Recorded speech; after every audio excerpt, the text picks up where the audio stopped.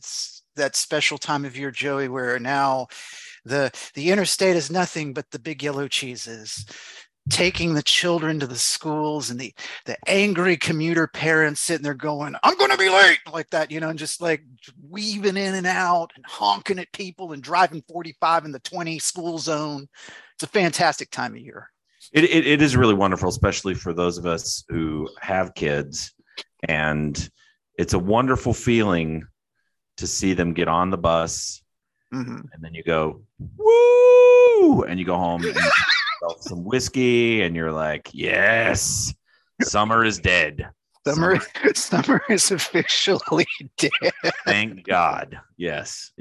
All 4 weeks of it. That's right. That lasted. Now, seriously, how long? Because you have a school age child. How long was summer? Seriously. Summer started end of May. Like last 2 weeks in May is when it started, and then it runs, until a week or so ago. It seems like forever. It seems like it runs forever. And I guess, it was like a magical time. When you're younger, it's a magical time, and it seems to go on forever. And I do still have some of those nostalgic, romantic moments during the summer when it's, June or July, and the cicadas are out, and you have the magic hour sunsets and grills going. Well, we're two lonely PhDs, and sometimes we like to talk about, education, the real crisis in our country. But, most times it's mainly about movies. It's kind of our thing. I'm Dr. Jeffrey Hayes. He's Dr. Joseph Watson. This week on the show, watched a couple movies. Dr. Watson watched St. Vincent from 2014, directed by Theodore Melfi, starring Bill Murray, Melissa McCarthy, and Naomi Watts. Is that correct? That's correct. Yes. Yeah. I watched a Coen Brothers Sam Raimi joint from 1994, the Hudsucker Proxy. Tim Robbins, Paul Newman, Jennifer Jason Leigh, and a cast of Coen regulars, although by that point they really weren't Coen regulars, but they like John Polito's even in like one little scene being John Polito. Like it's fantastic. But all right, so you when you texted me this movie, and I had seen this movie on like basic cable on like a rainy Saturday afternoon, and I just remember sitting there watching it going, okay. So what, bring us up to speed here on St. Vincent. Okay, so St. Vincent is story of a struggling single mother, Maggie, played by Melissa McCarthy. She moves next door to Vincent, played by Bill Murray, who's grumpy drinker, gambler, cynic, war veteran, curmudgeon, I think is the appropriate term. And desperate for money, Vincent takes on the task of babysitting Maggie's 12-year-old son, Oliver, played by Jaden Martell. And, you could kind of write this with a computer algorithm, right? Oliver and Vincent are going to strike a surprisingly odd and, quirky friendship. And Oliver then proceeds to write Vincent's story in a saintly way as an assignment for his Catholic school. And so the story is really not gonna. I guess, Jeff, when you're saying like, well, why, was the question like why St. Vincent? Was that the question? No, it wasn't why St. Vincent. It was just more, because I just, again, having watched it, I was just kind of curious about. You must have seen something in it, that I didn't necessarily catch. Yeah. Okay. So, Theodore Melfi was not someone that, I normally gravitate to directors first, and the St. Vincent was his first theatrical, debut. It was his first film. I think people probably know him more for the movie Hidden Figures which was a couple of years later. Okay. That's probably what he's, household name for that movie. People are going to recognize that probably faster than something like St. Vincent. But the reason why this movie stands out for me is that I am fascinated, Jeff, by the curmudgeon character, right? Because that's a staple character that has survived cinema for hundreds of years. Literary roots, right? I mean, it's as old as Scrooge, but we have seen over the last 100 or some odd years, from Lionel Barrymore in It's a Wonderful Life to The Grinch to, all the way up to Bill Murray's even played Scrooge, right? And Scrooge, I mean, we've seen this character be a staple throughout literature as well as cinema.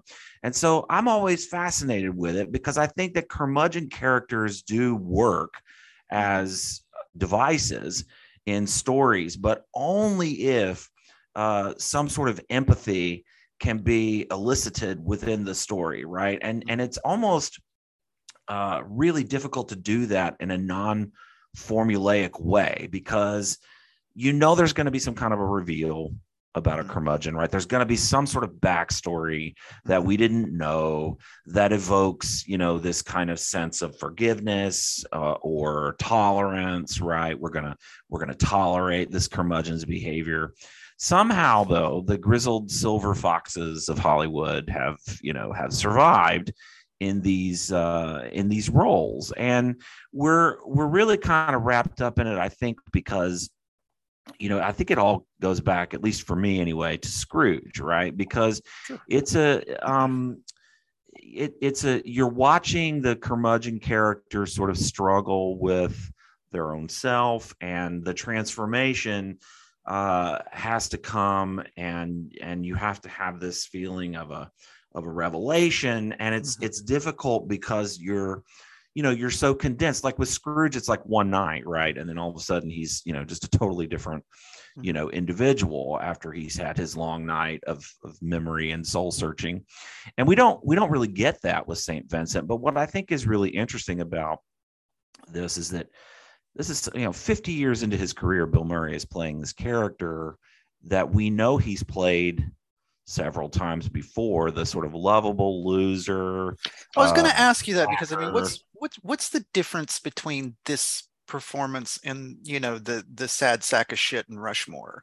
I mean, it's not necessarily the Rushmore. It can't necessarily be defined as curmudgeon, but it certainly can be. It's pretty damn close, right? And so you could argue, Jeff, that Bill Murray just plays the same role, over and over and over again, and in these kinds of movies in particular.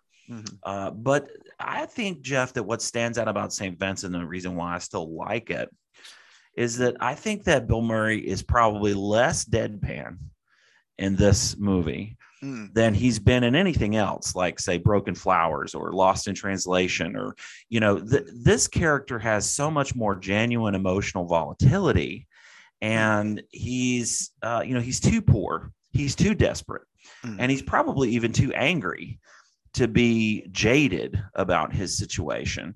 So I got a sense, I think it's one of his strongest performances because he has this just sort of emotional vulnerability to him that doesn't always exist in some of his other roles. I thought it was interesting that Melfi originally wrote this script for Jack Nicholson to play this role, and Nicholson turned it down and suggested Bill Murray, that Bill Murray do it.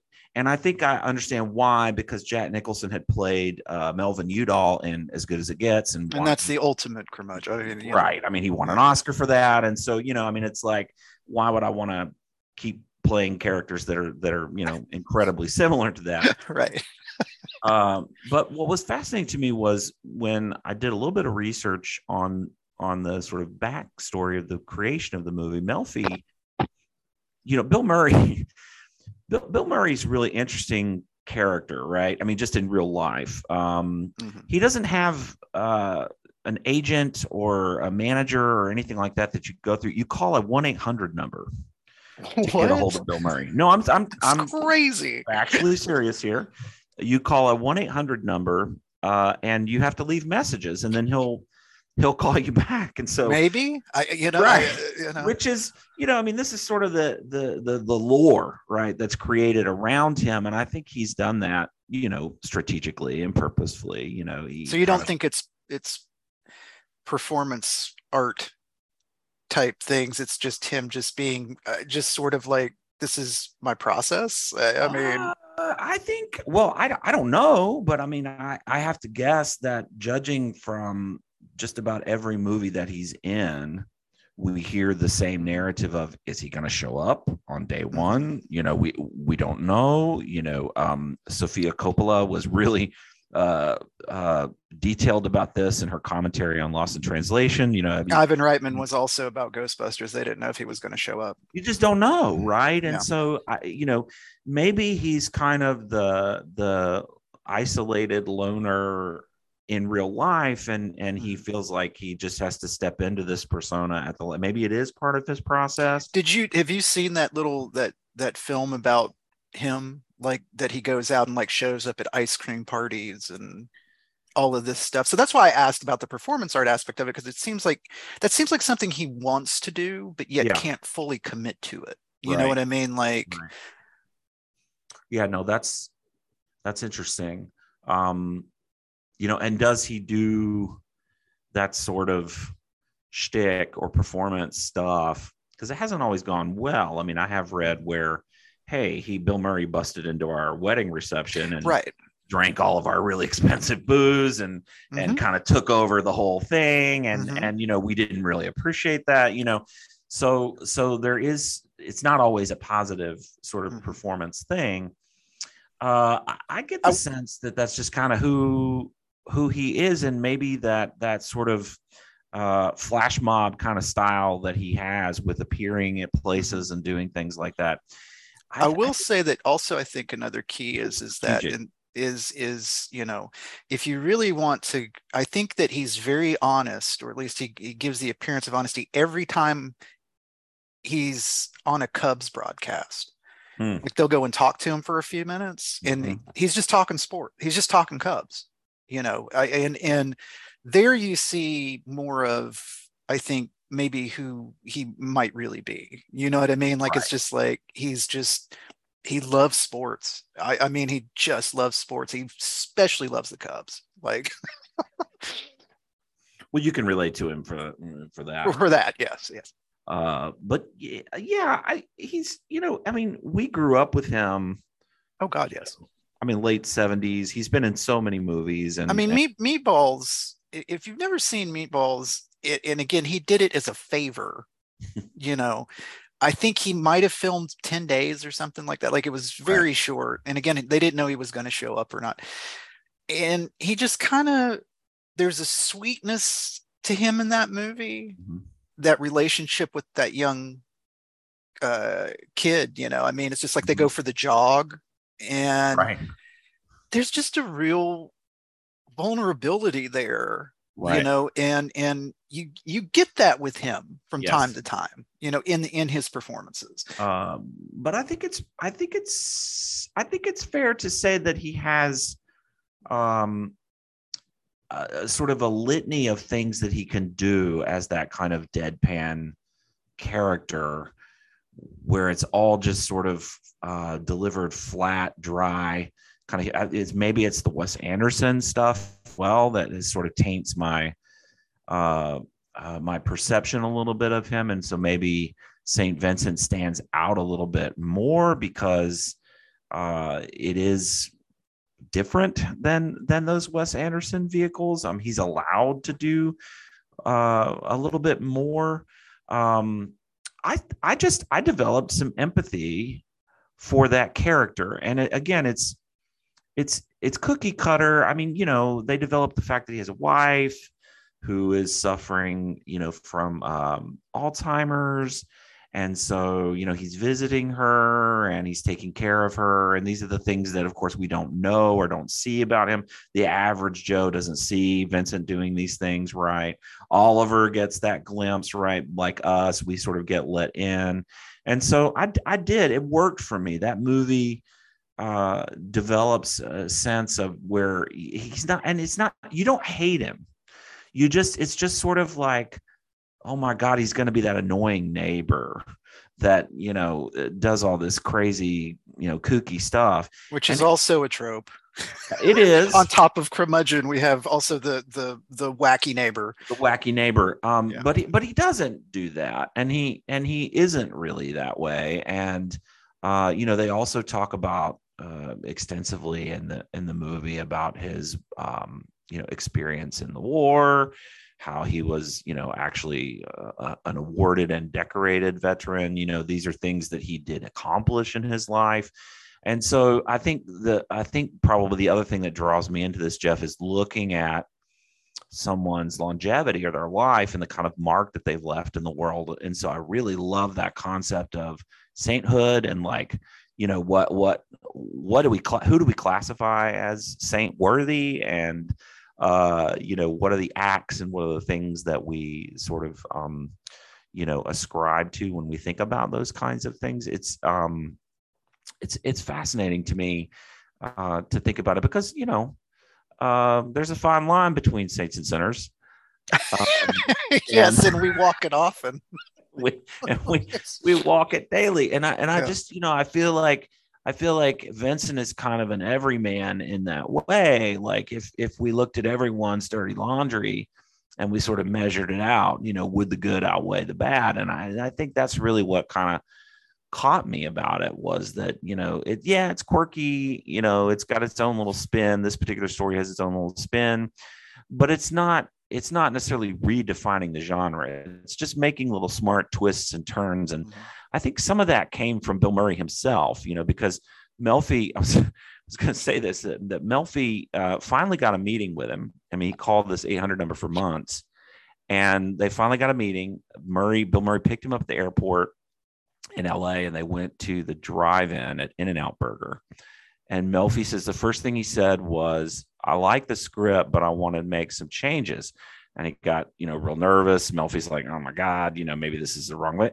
But actually all he suggested was structurally changing Vincent's lines to where the joke line, the punchline comes at the very beginning as opposed to the end, which somehow in the process, I mean, I didn't see the original script, but somehow in the process that made the whole thing work for Bill Murray's style of humor.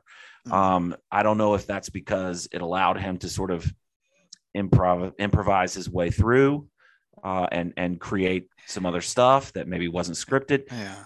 We'll never know all those specifics, but I would imagine that if you have a talented actor like that, comedically, you cut them loose and you let them, kind of try their thing. Well, which brings it up to an interesting contrast point here, because you've got Melissa McCarthy, who's no lightweight herself, who is an improv master and is a very smart writer and a very smart comedian. Agreed. I'm more interested, as you're now selling me on rewatching this movie, is she just not got enough to do here, or? Yeah, she's kind of unfortunately stuck in the role of being the responsible parent. And so what she inevitably adopts is, of course, two kids, right? She's got Oliver and Vincent now to worry about, because she can't trust them together. So the dynamic and the chemistry between them is interesting, because she's almost mothering both of them.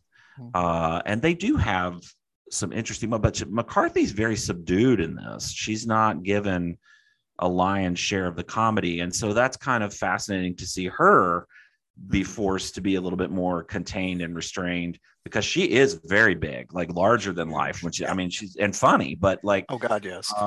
But that contrast is, I mean, it's Murray's driving the comedy, she's the straight person that's reacting, and she's just not given the opportunity. So it's a different role for her too.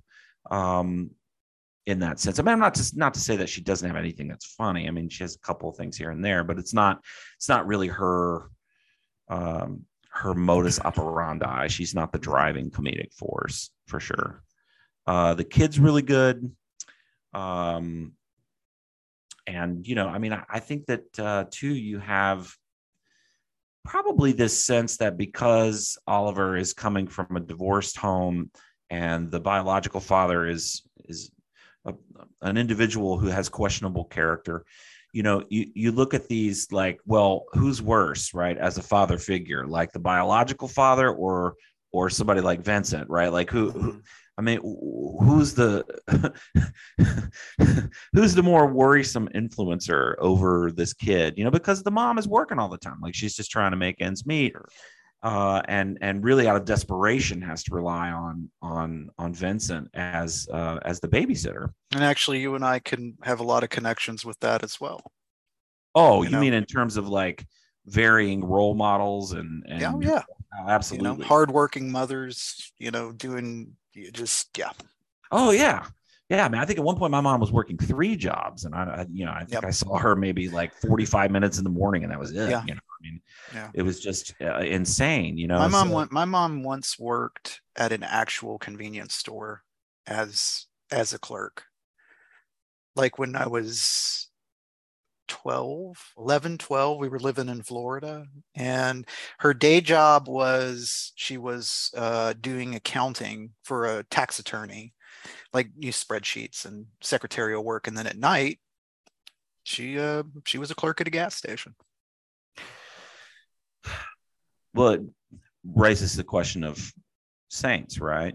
Because certainly Melissa McCarthy, Maggie in the movie, is trying to do the saintly thing. I mean, she's trying to do the responsible thing, and she just needs, some help in the process.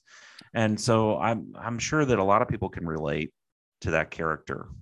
And yeah, I mean, I certainly grew up thinking that the masculine or the male representation was either absent or very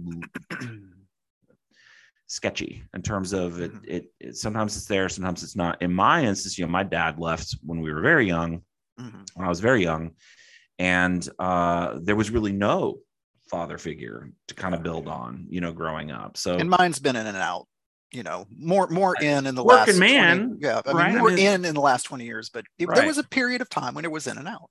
Right.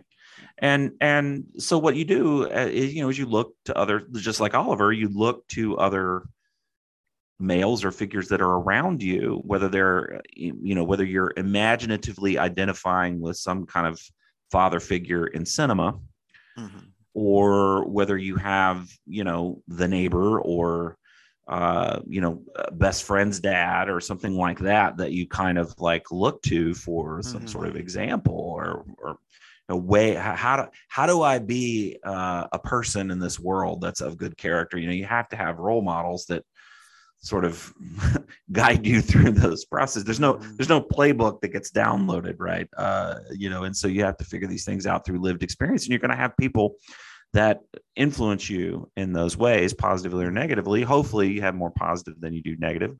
We're 2 lonely PhDs. If you couldn't tell. If you couldn't tell. I'm Dr. Jeffrey Hayes. He's Dr. Joseph Watson. We talk about films every week. And we just wrapped up a discussion on the 2014 Theodore Melfi written and directed film St. Vincent with Bill Murray and Melissa McCarthy. I will now jump into a very interesting rewatch experience, and that is the Hudsucker Proxy. How long had it been since you'd seen this? It had been 20 years since I've seen it. And anyway, directed by the Coen brothers, co-written by Sam Raimi, who also served as first assistant director on this film. I'm going to get more into that. Also, to give you a quick synopsis of the film, Norval Barnes, played by Tim Robbins, who is freshly graduated from the Muncie, Indiana School of Business, comes to New York City in the late 1950s to make his dreams come true. First off, I just want to say Joel Silver picked this film up. Joel Silver, Die Hard, Lethal Weapon, every action movie you could possibly think of, every cocaine-fueled nightmare that you could think of, Joel Silver is the one that bought this film, like made this film happen. He wanted Tom Cruise. And Did he want Tom Cruise? Joel Silver wanted Tom Cruise, and Cohen said, no. No. Tim Robbins, our guy. Yep. Yep. Thank you for the paycheck. No, we're No. not. Yeah, we're not going with him. So I mean, just alone right there is a red flag. Joel Silver trying to produce a Coen Brothers movie. I mean, if two polar opposite worlds could ever collide, this is it. And I'm just It's like, the I only want to know. collaboration, though, right? Oh yeah. Oh yeah. Yeah, there you go. Yeah. Well, I mean, it's just like, what was he thinking? Like, he was just like, oh, I can turn these guys. It's just like, no, you can't. Because I was reading up on it. It was just like, oh, he was a big fan of their films. I'm like, well, that's great, but that doesn't mean you can produce their film. I That's mean, right. it's good. There's a big difference there, you know. Right. Also, Joey, this film's got Paul Newman. I This film know. has Paul freaking Newman, I man, know. chewing up the scenery with the cigar and going, sure, sure, sure, sure. You know, I mean, just how in the hell did they get Paul Newman? I have no idea. I can't find anything about it because I was just like, I can't imagine them. I want to know who pitched Paul Newman. Like, you know, what that pitch meeting must have been like, because they're just like, here's what we do. And, you know, Newman, a very smart, not only actor, but filmmaker, artist, creative person. I mean, I'm just curious, you know, what really hooked him into doing this film? I mean, he's maybe on screen 15 minutes. I think probably all told in a 2 hour runtime. Mm-hmm. 15, 20 minutes, you know, interspersed here and there. But yeah, I mean, it just truly amazes me that they got to work with Paul Newman. I mean, that's like a goat, man. It's a big land. When was this? Mid-90s? This is 94. Yeah. So I mean, he was starting to around, really, but he was around, but it was not doing a lot of projects. So this script was originally finished in 1985. wow. It doesn't get made, shot until 93, 94, and released in 94. That explains a lot about this movie, because this movie is really setting its sights on a critique of capitalism. And it's a Reagan era film made in the Clinton era. It doesn't fit. It doesn't, you know, I mean, you know, the future is now, long hours and low pay. That's what the ad says, like when they flash in on it for Norval Barnes, you know, when he wants to go to Hudsucker. It's like the thing under Hudsucker under the clock, you know, it's just like the future is now. You know, but and this is basically too the other plot of the film is that after the head of Hudsucker Industries throws himself out a window in the wonderful beginning of the movie. Well, not actually the beginning of the movie, but it's pretty close. You know, they come up, Paul Newman hatches this scheme and says, what we're going to do is we're going to hire an idiot as president, and we're going to sell all our stocks, and we're going to tank it, because Hudsucker wanted to make the company an IPO, meaning that he wanted to make it public. And this horrifies the board, because they're just like, letting the public buy stock, that's crazy. That's crazy. How are we supposed to be rich? So again, this sort of, you know, corporate raider mentality that we see in Wall Street, Oliver Stone's film, you know, tackles basically a lot of this, you know, with the stripping of Blue Star Airlines, you know, go public, go public, go public, go public, you know, and then dump it, you know, then trash it. I made my money on it, and I'm gonna trash it. That's basically what they're trying to do here. You know, and I found it in my notes. I found it strange that, you know, Hollywood tried many times from the mid 80s until the mid 90s with this sort of idea of stuff. Like, do you remember Other People's Money? Mm-hmm. The Jewison film, same thing. Corporate raider, come in, strip the company down. You know, you want to make it, you know, it's all about turning over that stock, right? Selling it. You know, the future is now. There is no past in business. Right. You've got to make this happen now. I wish, and I think that this might have been, this has got to be one of the turnoffs for this film in 94, because again, it's 10 years out of its date as far as trying to, like, because by 94, let's be honest, you know, we've got the Miramax revolution's happening, Tarantino, Hollywood's going more blockbuster than ever before, the blockbuster summers and, all this. And it's just like it's reaching that almost probably the pinnacle until it rebounds again, in the 2000s. But there was a time, of course, where the summers kind of dipped off. But it just seems like it's a film that it's out of time, and it doesn't help either that this film is too much of a mashup. It's Jesus Christ. Like this is every Howard Hawks, Preston Sturges, Frank Capra, Looney Tunes, fantasy, especially the clock stopping thing, fantasy aspect, at the end where the janitor, don't give me, and the janitor, I'm still trying to figure that one out. Like the janitor stops the clock, and Norval stops from plummeting to his death, like literally stops from plummeting to his death. And the angel of Hudsucker comes in. I'm like, okay, It's a Wonderful Life. Get it. It's just like this, but it's trying so hard. And I think by this point too, this is the third film in a cycle for them. Miller's Crossing, Barton Fink, and then this. So 3 of these time period films. And I think too by 94, but it's like, we get it. We get it. Okay. We understand that you love, these types of films and these types of themes and these types of ideas. And of course, then they learn this is a huge bomb, and they learn their lesson. They go away for a few years. What do they come back with? Fargo.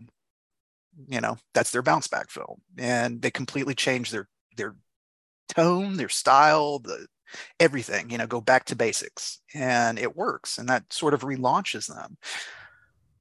Yeah, it's an interesting choice for you to do, because I know you love the Coen brothers, and I like them a lot as well, but this is not one of the films that I would put up there as one of their top 5. Oh no, it's not even top 10. Might not even make top 10. Yeah, right? I mean, it's the bottom of the list. I mean, it's right next to Intolerable Cruelty, and also their remake of The Lady Killers. These 3 films are awful. I mean, they're just really, really trying too hard, and they're really, really bad. This is better than those 2 films, but and for a number of reasons. One reason, Roger Deakins, the GOAT, the greatest of all time. Ladies and gentlemen, please go to your Wikipedia, Wiki Roger Deakins, and you're going to get schooled. Just start going through just start watching the films. The expert cinematography of Roger Deakins is a reason to watch the Hudsucker Proxy, because it's visually it's beautiful. It's just so, and I watched it in high def. Oh, nice. Oh my God, it's so beautiful, man. Another reason, they have this wonderful postmodern cafe scene where it starts and you got 2 cabbies sitting there, and they're typical Coen-y kind of, shouldn't have eaten the special. The special was a bad idea. And then we flash and we see Norval Barnes comes in, and Jennifer Jason Leigh is sitting there. And basically, instead of having them do the exposition and everything, we have the cabbies do it. They're just like, and now the sucker's going to go for the gum. Yeah, the lady's turning on the waterworks now. I mean, it is a brilliant piece of postmodern filmmaking, where it's just like, okay, we're going to flip expectations here. We're going to look at it from the cabbie's point of view. And you also get to see Tim Robbins and Jennifer Jason Leigh do some really wonderful, like basically mime work, in reaction to everything. And the other scene I'll credit in this film, which I know for a fact that Sam Raimi directed, is the hula hoop montage. That was his major job as unit director. Was he films the hula hoop montage, and it reeks of Raimi. Like, it just, it's so nicely put together and fast paced, and it's delightful to watch that. However, with that said, this is a difficult movie to get through, because again, you just become frustrated, at some point with it. And I'm kind of just like, I don't, what is this? Like, I don't, is this a flex? Like, is this what did they really think that this was going to work? Yeah, I'm not really sure because, and it's probably been 20 plus years since I've seen it, but what I do remember about it is that it's visually was fantastic. Yes. And that it's set in the 50s, but it feels like the 30s, Yeah, kind of, right? that's the other problem with it. It's like Yeah. 1958, 1959, but yet it feels like it should be like 1947. Right. Yeah. It almost, I remember thinking, okay, this is Coen Brothers do Capra, they're trying to. Oh, the whole thing, the Howard Hawks, the fast talking ingenue, with Right. Jennifer Jason Leigh. I mean, they're using Every everyone's trope. it's just like, Jesus, guys, could you pull a little bit of the clay off the walls? Like, Maybe that's why it gets frustrating, you know. mm, Um, I also remember, for some reason, the clock is such a yes. big deal in that movie. It's almost like a character in itself. The Well, clock is. just the idea of time, Right. time Right. pieces. Again, Right. the future is now. Right. In that business has no time to stop.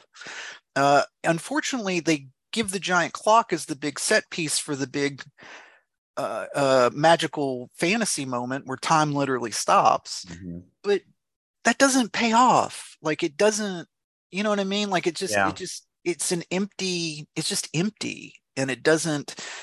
It doesn't go anywhere, right? Is that where you were? Yeah. I mean, it just Maybe. doesn't. And this is a problem with some Coen brothers movies, right? It's just like they have a lot of problems often with moving things forward. I'd hate to see this movie without Sam Raimi's input, because his slapstick nonsense, and of course Bruce Campbell, in a minor role, getting beat up by Jennifer Jason Leigh every chance she gets. Um, you know, I'd really hate to see this film without Sam Raimi's input, because I think it would have just been a worse film. Well, there's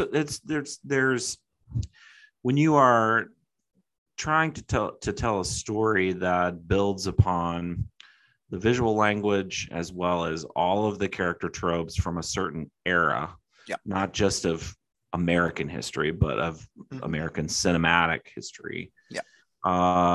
If you're not doing anything differently with them, or if you're not taking them into different places, it I personally get frustrated, because if I wanted to watch one of those movies, I'd pop in one of the Sturgis films, or one of the, Right. like Miracle Morgan's Creek or something. I His would Girl pop in Friday. something.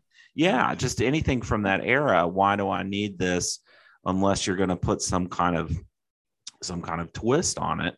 And I think so. So you end up watching it just to see. Well, let's see how these people, Right.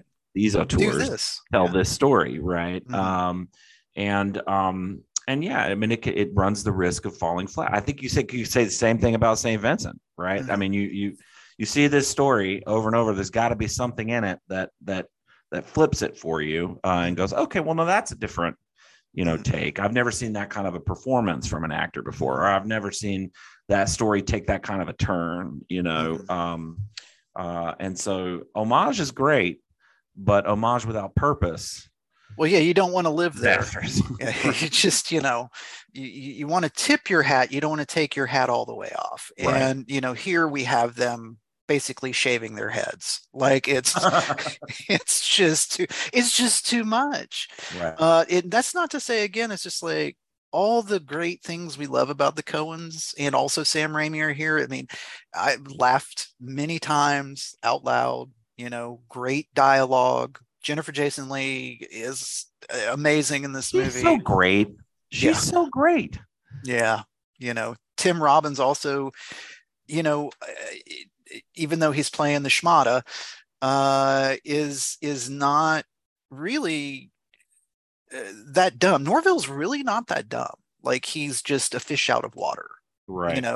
But that was another confusing thing, with the film, where it was just like trying to sell him in one way as dumb hick from Muncie, but yet there's this weird like conversation he has with Jennifer Jason Leigh at one point. I think he brings up like young, or Jungian something, like circle of life, something. Really? Like, yeah. And I'm just kind of like, Okay. Well, I mean, oh yeah, I mean, he's a smart guy. It's just like, yeah, it's too confusing of a character. How am I really supposed to feel about Norville Barnes exactly? And I just kind of walk away at the end and go, well, I'm just confused by him. Like he's just a very confusing character to me. Because they could have gone so many different ways with it. Yeah, it's not like it's Mr. Smith gets to run the company. It's Exactly. not because you have more of a richer understanding of what Jimmy Stewart's character is doing in Mr. Smith Goes to Washington, but right. it's kind of that same character trope, and I it's just not as fresh for me, so I can't really jump in there and talk more about that. I can remember that Tim Robbins was a pretty sought after actor for several years. And he does a really good job in this film. And he's a pretty solid comedic actor. People forget that too. Like you know what? I love it when he shows up in High Fidelity as that Ian guy. The patchouli, the ponytail, the whole nine. Like that's one of my favorite parts of that movie. And Tim Robbins in Shortcuts, Altman's Shortcuts, as the biker cop that is trying to, who's having the affair and who's trying to come across as like this, larger than life character. Jennifer Jason Leigh's in that too. Does a great job in that too. But yeah, Robbins was a big deal for about a good 4 to 5 year stretch there. Oh yeah. So he was sought after. So I mean, but the character itself, what I'm hearing from you is that it leaves a lot that's unresolved. Like we're just not really sure how to feel about. And that's not. I'm going to say this is not Tim Robbins' fault. Like this is on the Coens and Raimi. Like that they're just this is again a reason like why Crime Wave didn't work. You know what I mean? Like it's I know they blame the producers of that. I'm like, no, this story was thin to start with. Yeah. Like this is a concept. This isn't a story. This is like, I'm speaking of Crime Wave. Like it's just like this isn't a story. This is a concept. Like this is something that just you guys just got too passionate, about and could do no wrong, and just felt bulletproof. This is the thing though. If you're going to do nostalgia is a powerful pill. And, when you start coming at something from a concept perspective, and this is also my fear with all these 80s reboots that we're seeing, it's the Top Gun Maverick fallout, right? The concept is there, but the story is there with Top Gun Maverick. With some of these other things, Roadhouse, Beverly Hills Cop 4, all these things that are launching. Would you put Prey in there? I would. Okay. Haven't seen that yet, but I'd certainly put it in there. It's revitalizing an old franchise or an old from the 80s, right? From the 80s, old concept. And whether you have the ability to take that concept and then present something new on that concept is going to make or break, I think, the film with audiences, because I hear this said all the time that sequels, revisionist films, reboots, they're basically trying to give you the same film every single time. And I just don't think that's true. I think the good ones are the ones that take it somewhere different. If you want to reach out to us, there is a number of ways. One, you can look in our show notes or on our webpage and click on our Discord. That's where we like to go over there and add extra information about the shows, post supplemental materials, sometimes even post whole films that they're available. By the way, I had my first YouTube takedown. I had to take down Cure because somebody got all uppity. So it's gone now. Yeah, I had to take it down. So it's just like, well, there you go. See, it does happen. So you get like a cease and desist letter or something like that? No, he just did the video thing where it's just like, this is, this user has taken this down because they've been requested to take it down. So it wasn't us, not our fault. Right. It was the person who had posted it on YouTube, which I'm just like, hey, 6 degrees of separation. Fantastic. But we do try to keep it at least a little above board when we can. I won't say all the time, but copyrights are funny things. Well, I'll see you in court. Right. Right. So you can go over to our Discord and do that. You can subscribe, rate, and leave notes about the show through Podbean, Apple Podcast, Google, iHeartRadio. Dear God, we're on every podcast platform you can think of. I actually encourage people to please rate and subscribe to the show, because that lets us know, number one, who you are, and thank you for listening. And number two, maybe how we can sort of adjust the show, as we go. We are not quite obtuse enough not to make slight changes when necessary. If those two things don't work for you, you can email us lonelyphds@gmail.com. That's LONELYPHDS @gmail.com. And we can chit chat with you from over there. Thanks so much for listening this week. I'm Dr. Jeffrey Hayes. Dr. Joseph Watson. Hey, I will see you next time.